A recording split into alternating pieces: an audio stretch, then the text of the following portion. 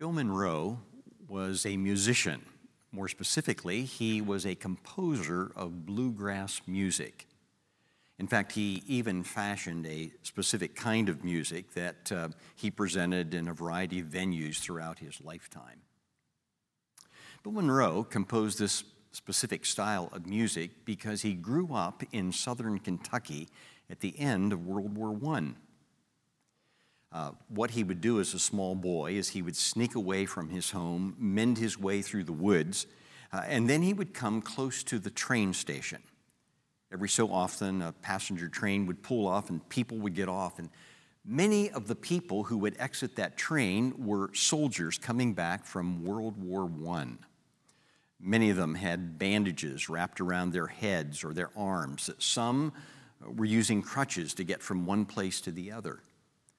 And then there were those who had patches over their eyes. And Monroe was fascinated with them as man after man would walk away from the train station, follow the tracks to wherever it was that they were going. As he watched them, he noticed that some of those men would stop and they would look around and then they would cry out. It was not a cry so much as if they were expressing joy because they had arrived home. They weren't necessarily calling a favorite pet or a family member. No, it was a cry of agony. It was a cry in which they wondered, with all of their bruises, all of their wounds, what they were going to do next. It was a cry wondering if anybody really cared. The music that Monroe composed out of those experiences came to be known as High Lonesome, a musical form in which it expressed the agony that many people face. I don't know if Dennis can sing, but if he did, my guess is he would sing High Lonesome. I met Dennis's daughter several months ago at a day of prayer at the Moody Bible Institute, and she came to me and she talked to me about her dad. And in the process, she told me that her dad, several months earlier, had been diagnosed with Parkinson's disease. She told me how her dad was a hard worker. He earned for his family. He provided for his family. And now he was at home, having difficulty going to work every day. And many of those days alone were days of despair. If Dennis could sing, I think he would sing High Lonesome. Then there's Daniel. Daniel grew up in South Korea, grew up in a pastor's home. Almost every Sunday, he would hear his father preaching about the love of the Lord Jesus Christ and the sacrifice of the Lord Jesus. And in the process, Daniel sensed that God was calling him to mission. If Jesus gave so much for him, Daniel felt that he had to at least give his life for the Lord Jesus. Upon graduation from a Bible college, he went to South Vietnam, went into the countryside, into a village, and in that village, he started to learn the language. And then he started to share with people, and it wasn't very long until a small church was organized. Daniel said that he was glad that God had called him to that ministry, but the sad thing about it was he had no other missionaries to work with him. Daniel's a single man. He often wondered why God had not provided him yet with a mate. And there were times when Daniel would go to bed at night and he would cry out to God, "Do you hear me? Do you know that I'm here? God, do you really care?" If Daniel could sing, he would sing High Lonesome. I have no idea what you are experiencing in your life, especially during this time of a national pandemic. But it could be that there are times in which you wonder what in the world is going on, and you wonder if anybody cares. More specifically, maybe you are asking the question, does God care? That's the question we want to try to answer this morning. And in order to answer that question, this may surprise you in telling you this, that we need to go back to Egypt. Specifically, we need to go back to Exodus chapter 2. I say that for a couple of different reasons, because one of the things we'll discover is that God is speaking through this passage, Exodus 2, and he's speaking to us. I say it as well because prior to Passion Week, we started a sermon series In fact, there have been a couple of parts to that sermon series. You may remember that started out, and we referred to the first part of the series as Into Egypt, in which we traced how the people of Israel ultimately ended up in Egypt and how they ended up in bondage. And then just before Easter, one of the things that we did is we looked at Exodus chapter 1 as the beginning of looking at how the people of Israel ultimately come out of Egypt. How does that happen? A variety of different answers to that, but it ultimately comes about because of God, God's work in the lives of the people of Israel and God's work in our lives as well. As we go back to Egypt and as we go to Exodus chapter 2, I'd like to do 2 or 3 things this morning. I want to take this question that I just asked you. Does God care? Who is God in the midst of our pain and our agony? That's the first thing that I want to try to do. We're going to take that question and we're going to lean it up against this passage. And so what we're going to do, we're going to look at this passage, what the author is doing. I happen to believe that Moses is the author of the book of Exodus, and specifically Exodus chapter 2. So we'll look at the passage, and then on the other side of looking at the passage, we're going to discover a principle. And then we're going to take that principle and we're going to see how God might want us to practice this principle in our lives. So that's where we're headed. We'll take this question. Where is God in all of this? Does God really care about us in the midst of our pain? And then we'll look at the passage, discover a principle, and see how God might want us to practice it. So as we come to this passage this morning, I want you to notice a couple of things. I want you to notice the way the passage is structured. Would you notice that this passage is a continuation? It might not mean much to you, but in verse 1, we encounter the word now. That's in almost all of the English translations. It says, now a man from the house of Levi.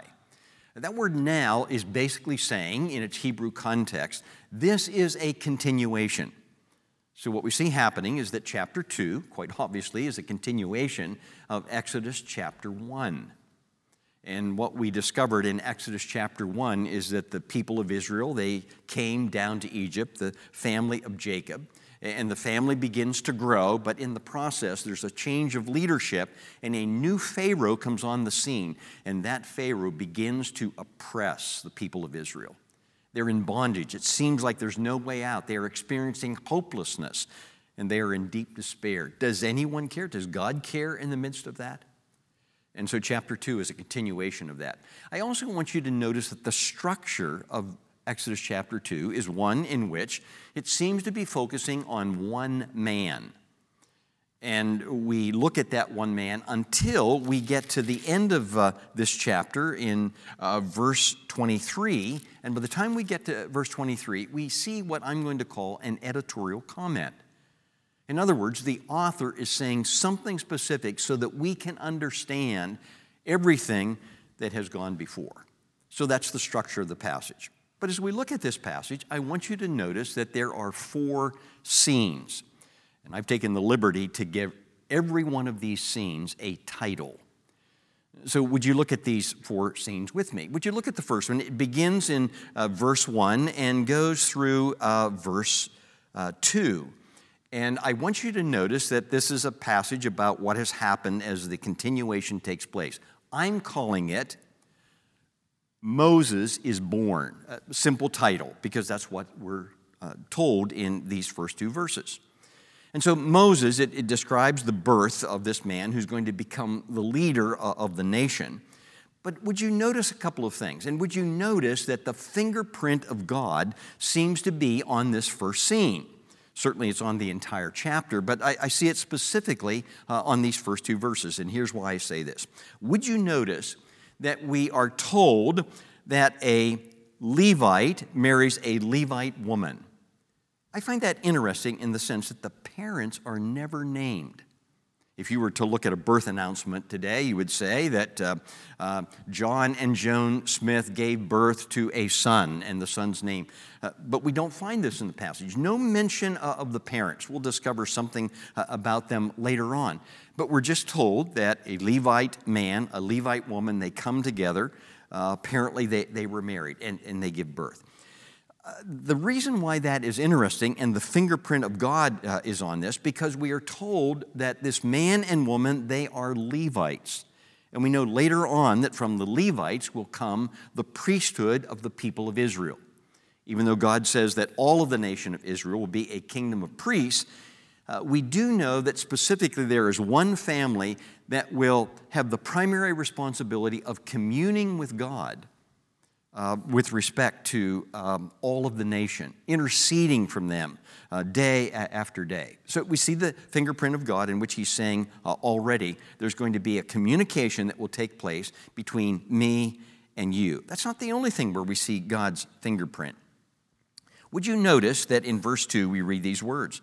The woman conceived and bore a son, and when she saw that he was, here's the word, she saw that he was a fine child, she hid him 3 months. Most of the time we just read over that expression. It might seem like a typical thing that a parent would say of a child. He was a fine child. You might have a translation that says something like this, that he was a beautiful child. And again, we would say that every parent would say, well, my child, my daughter's a fine young lady, or my son is a fine young man. Or we might say, she is a beautiful child, or he's a handsome child. But why does Moses go to the length and the extent of describing this, that the child was a fine child? Apparently, he wants us to understand something. And if you were to dig deeper, you would discover that word translated fine or beautiful is using a Hebrew word that is also used in Genesis chapter 1. Now, the reason I call your attention to that, because in Genesis chapter 1, we are told that God created a variety of things. And at the end of several of those descriptions of what God created, we are told that God looked and God saw that it was good. Now, when we see that word, it's not so much that God is saying, okay, I did a good job in this. I have a rather good creative hand. That's not what God is saying. He's saying, I created this, and it's good, meaning by that this has a special purpose. My hand is upon this. I see it as good because it has a special purpose. And so that's what's being hinted at here, that here is this child. He's not only probably good looking, he's beautiful, but God's hand is upon this child. He has a good purpose already given to him from God. So that's why I say we see the fingerprint of God all over this. So what I want you to see in scene number 1 is that Moses is born, and God's hand is upon this. Not only that, with respect to Moses being born, I want you to see something else that's taking place. In verses 3 and 4, we see that a predicament begins to unfold. And here's what I mean by that. Listen to what the writer says. When she, that is Moses' mother, could hide him no longer, she took for him a basket made of bulrushes and daubed it with bitumen and pitch. She put the child in it and placed it among the reeds by the riverbank. And then his sister, that is Moses' sister, stands nearby to watch. Now, I say that there was a predicament in this situation because of the fact that the mother realizes that all of the male children, under an edict from Pharaoh, they are going to be destroyed. And so she tries to protect him. She sensed that maybe God is going to do something through him. What is also interesting in this passage is what she does. Most of our translations say that she took a basket. What's interesting, that word could also be translated, she took an ark. Very same word that we find in Genesis chapter 6. You may remember that Noah built an ark, and that ark was built so that Noah and his family could come inside. Once God started to pour down the rain and a flood would begin to come, everyone inside that ark would be protected. Here again we see the handprint of God on this boy's life. That is, God is protecting him. God is keeping him. So in the midst of this predicament, the mother makes sure that she's taking care of him, and God, above and beyond everyone else, is protecting this child as well. So Moses is born. He's born to these parents. In the midst of this, Moses and his mother specifically is facing a predicament in terms of how she's going to care for him. But I want you to notice something else in this first scene, and it's a long one. Here again, we see the handprint of God all over this. It's what I'm calling a great reversal. A reversal begins to take place. So notice what happens beginning in verse 5. Now the daughter of Pharaoh came down to bathe at the river while her young women walked beside the river. She saw the basket, that is the ark, among the reeds and sent her servant women, and she took it. When she opened it, she saw the child, and behold, the baby was crying. Now, you might say at that point, well, that's pretty obvious. A baby would probably cry as the day got hotter, and here's this baby in this ark, in this basket, and all of a sudden he begins to cry. And so he draws the attention of at least the princess, the daughter of Pharaoh, and she asks her maids to fetch this basket, and that's exactly what happens.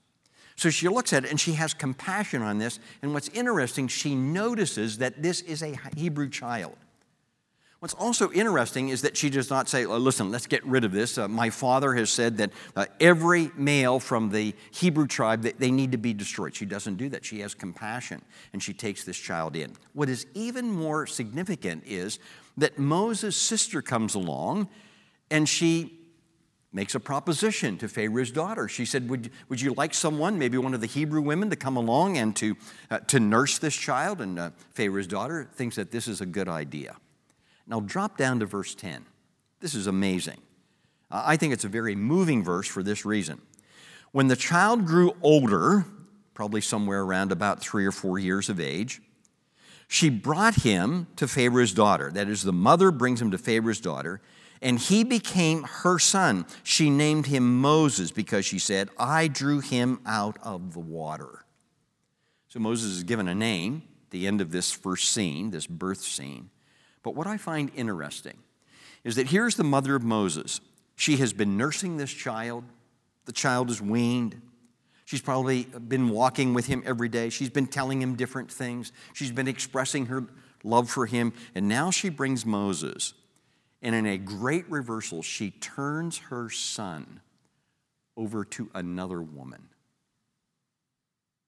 There must have been agony and pain in Moses' mother's life. And if she could sing, she would sing High Lonesome. Why in the world would God allow this sort of thing? You say, well, it's his good hand upon her. Yes, that's true. But why would he allow this woman to go through such agony as she turns her child over to the care of another individual? That's scene 1, the birth of Moses. And then we come to scene 2. Begins in verse 11, goes through verse 12. And this scene I'm simply titling Moses the Murderer. So Moses is born, and now we pick up years later in his life. And so he is referred to, at least by me, as Moses the Murderer. Now, you might say, I don't like that title. Moses was a good man. Moses was a hero. But before he became a hero, Moses takes the life of another individual, and it was premeditated. Look at verse 11. One day, when Moses had grown up, he went out to his people and looked on their burdens, and he saw an Egyptian beating a Hebrew, one of his people. He looked this way and that, and seeing no one, he struck down the Egyptian and hid him in the sand. I want you to notice the verbs that are used here. He went out, he looked on, he saw, and then in verse 12, he struck him down. It was premeditated, almost as if Moses is thinking, this is what I'm going to do. Now, my question is, why in the world would Moses do something like this? Years have passed. He hasn't been with his people for a long period of time. And now, all of a sudden, after being trained in the palace of Pharaoh, he begins to work against the Pharaoh himself in killing one of his own men. Why would he do that? Would you notice that twice in this passage there is a reference to the people of Israel as his people? He looked on his people. We see it in verse 11. We see it at the end of verse 11. And he went out to his people. Twice that's mentioned.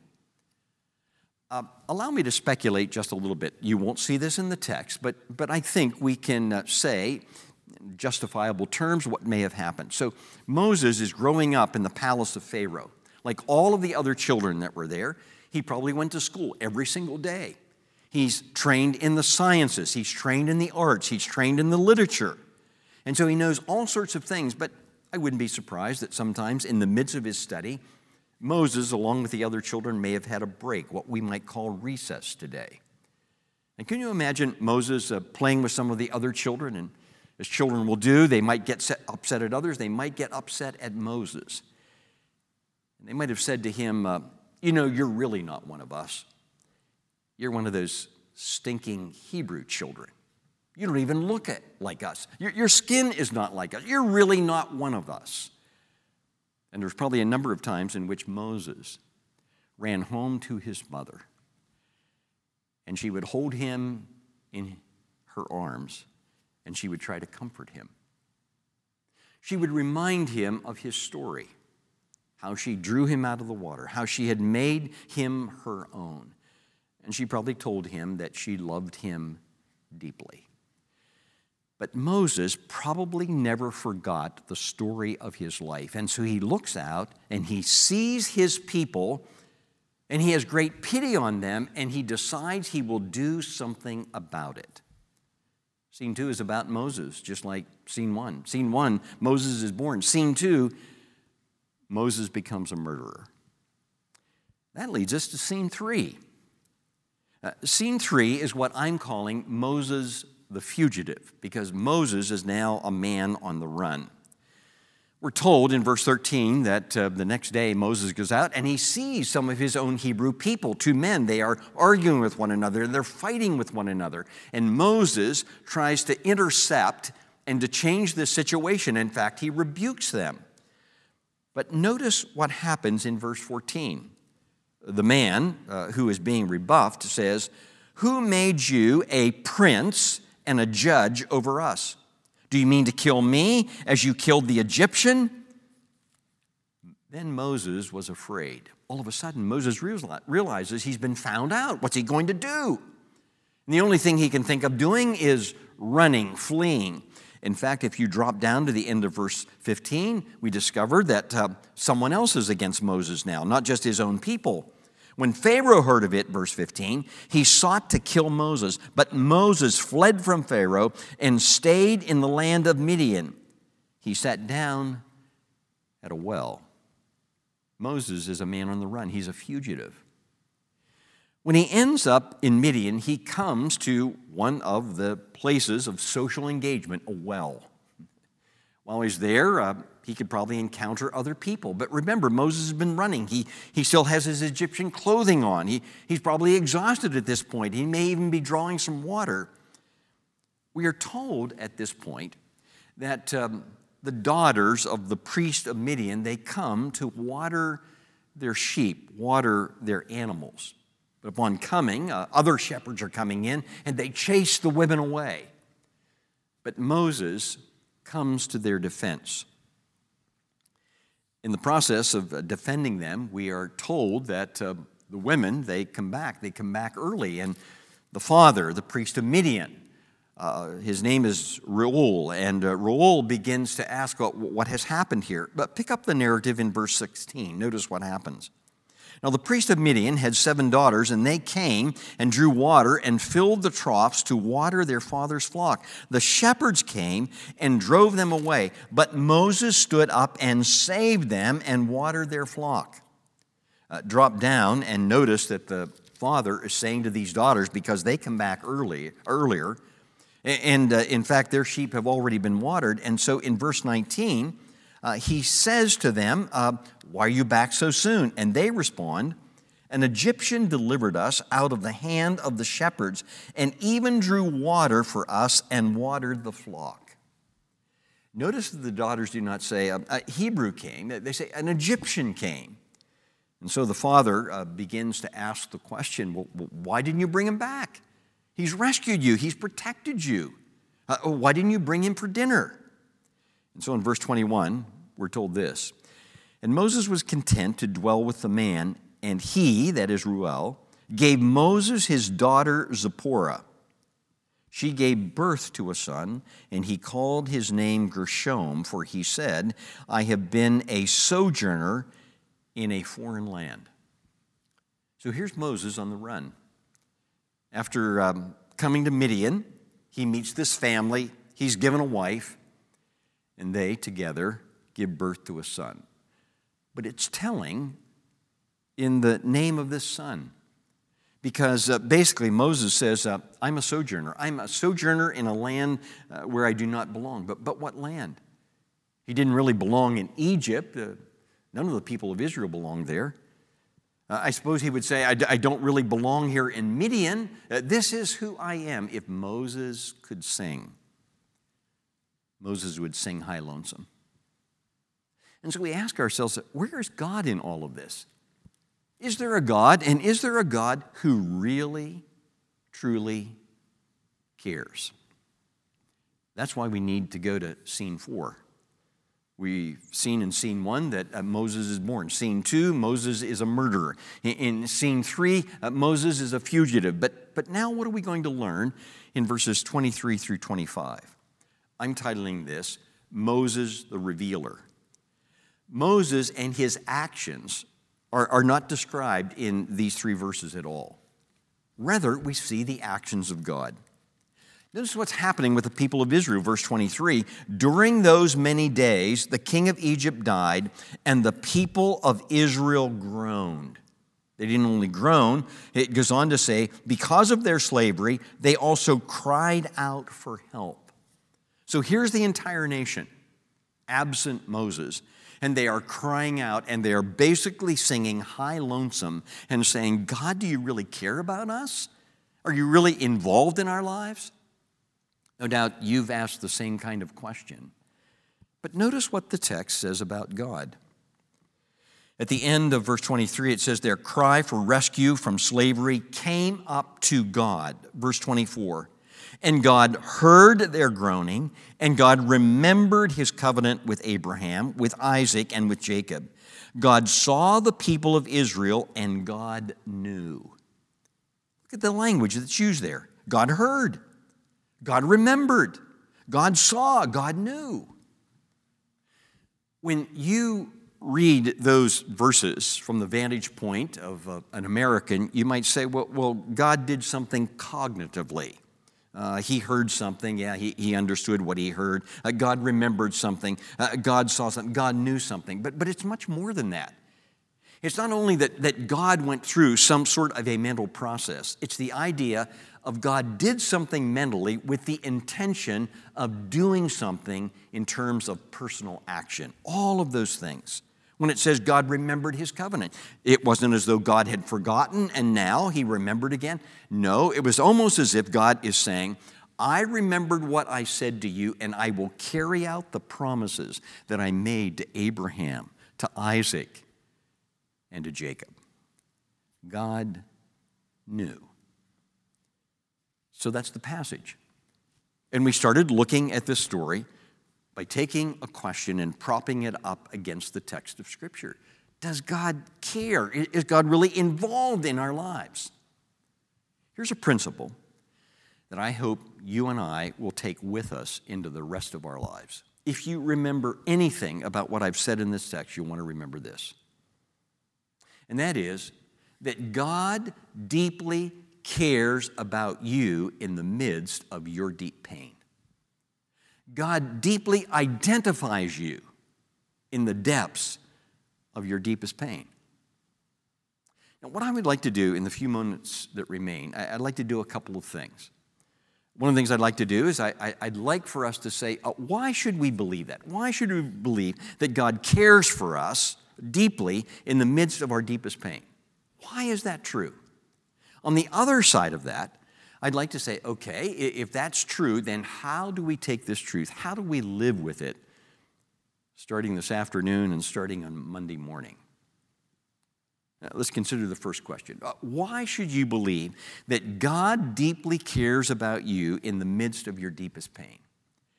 And I would respond by saying preponderance of evidence. If we were to go into a court of law, one of the things that would happen is that the lawyers would bring a different evidence, and perhaps the prosecuting attorney, he would bring all of this evidence. It would be laid before the jury, and it was so overwhelming that we'd begin to say, I guess we need to do what the evidence is indicating. We need to convict in some sort of a way. That's what we're doing with what God has done. And the preponderance of evidence is that God cares for you. How do we know that? Consider Isaiah 41 and verse 10. The prophet says, "Do not fear, for I am with you. Do not be afraid, for I am your God. I will strengthen you. I will help you. I will hold on to you with my righteous right hand." God said to the people of Israel, not once, but many times, "I so care about you. I am involved in your life. I will help you. I will hold on to you." Or what about a passage like Psalm 139, verses 1 and 2? Listen to what the psalmist says in this beautiful psalm about God's care for us. "O Lord, you have searched me and known me. You know when I sit down and when I rise up. You discern my thoughts from afar." Can you imagine that?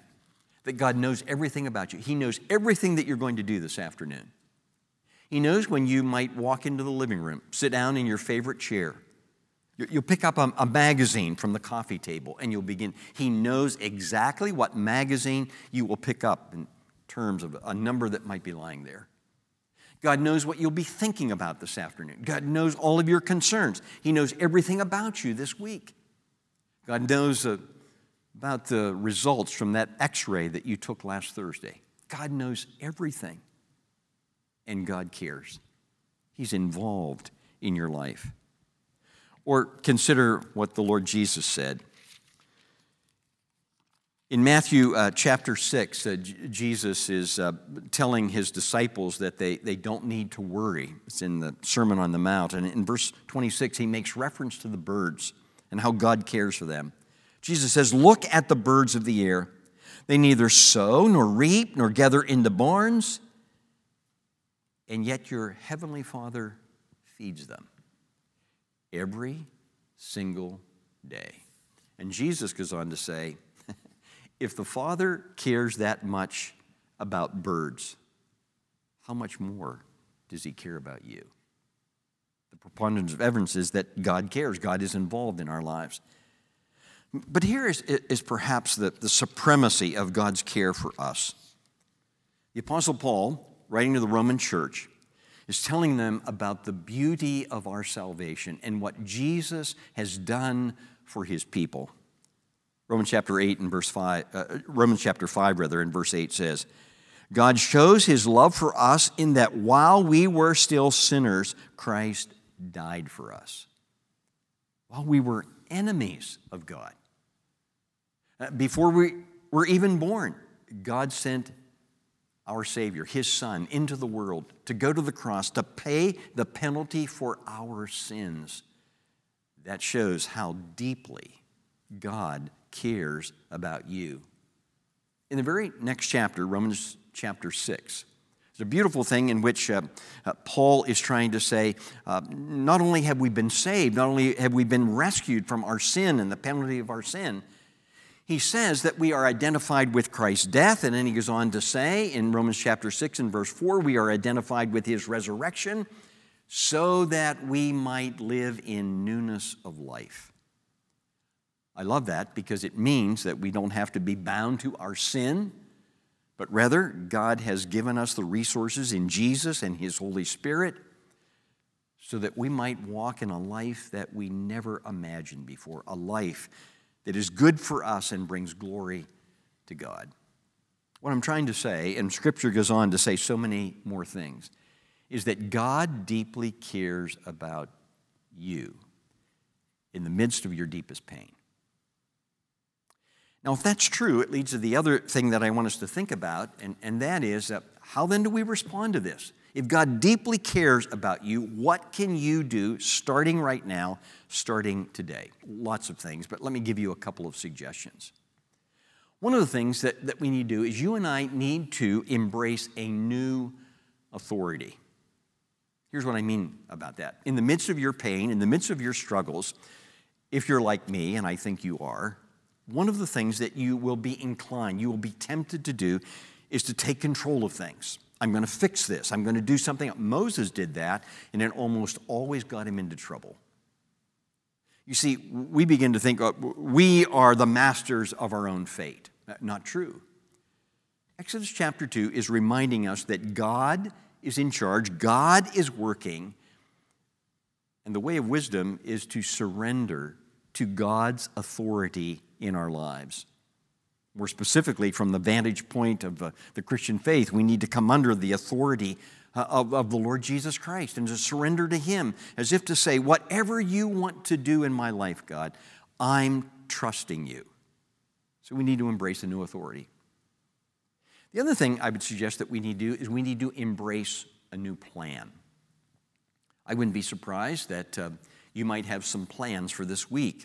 Even in the midst of a quarantine, you probably have things that you want to do, people you need to call, tasks that you need to get done. And so in the process of that, you begin to assume that you are in charge of those things. But I'd like to suggest to you that whatever plans that you have, you bring those plans to the Lord Jesus and say, you take charge. I am sensing that I'm called by you to do these things, but I'm trusting you. Let my plans become part of your plans, because you see, God has a great plan. It's a plan of calling out people from all different walks of life to come and to realize that they need a Savior, and Jesus is that only Savior. Embrace His plan. Embrace His authority. One other thing I would suggest is that you and I need to also embrace some new communication. Here's what happens whenever we are going through deep pain, and that is we begin to tell ourselves that we're worthless, or we begin to tell ourselves that no one cares, and we begin to get into a downward spiral that we begin to say these negative things to ourselves over and over and over again. And Scripture tells us that we are to take every thought captive and surrender it to the Lord Jesus Christ. Jerry Bridges says in one of his books that we need to preach the gospel to ourselves every single day. That's what I'm telling myself, that's what I'm suggesting to you as well. That you begin to proclaim the gospel, that you begin to tell yourself that God cares about you, God loves you, God is working in your life. Tell yourself that because it's true. It's true. And God has given us preponderance of evidence that we can trust Him in the deepest depths of our pain. Bill Monroe wrote bluegrass music. Some of it he called High Lonesome, in which he tried to express the pain of people everywhere. And the psalmist would tell us that we are to sing a new song, a different song. And that's what Exodus 2 would tell us as well. Sing a new song in which we give praises to God, who is always at work and who always cares about us. Heavenly Father, thank you for your word. Thank you for joining us in our life. Thank you for joining us even in our pain. Transform us. Transform us into the people of God so that whatever we are doing this week, that we will do it with joy and we will do it for your glory. We give ourselves to you now in Jesus' name.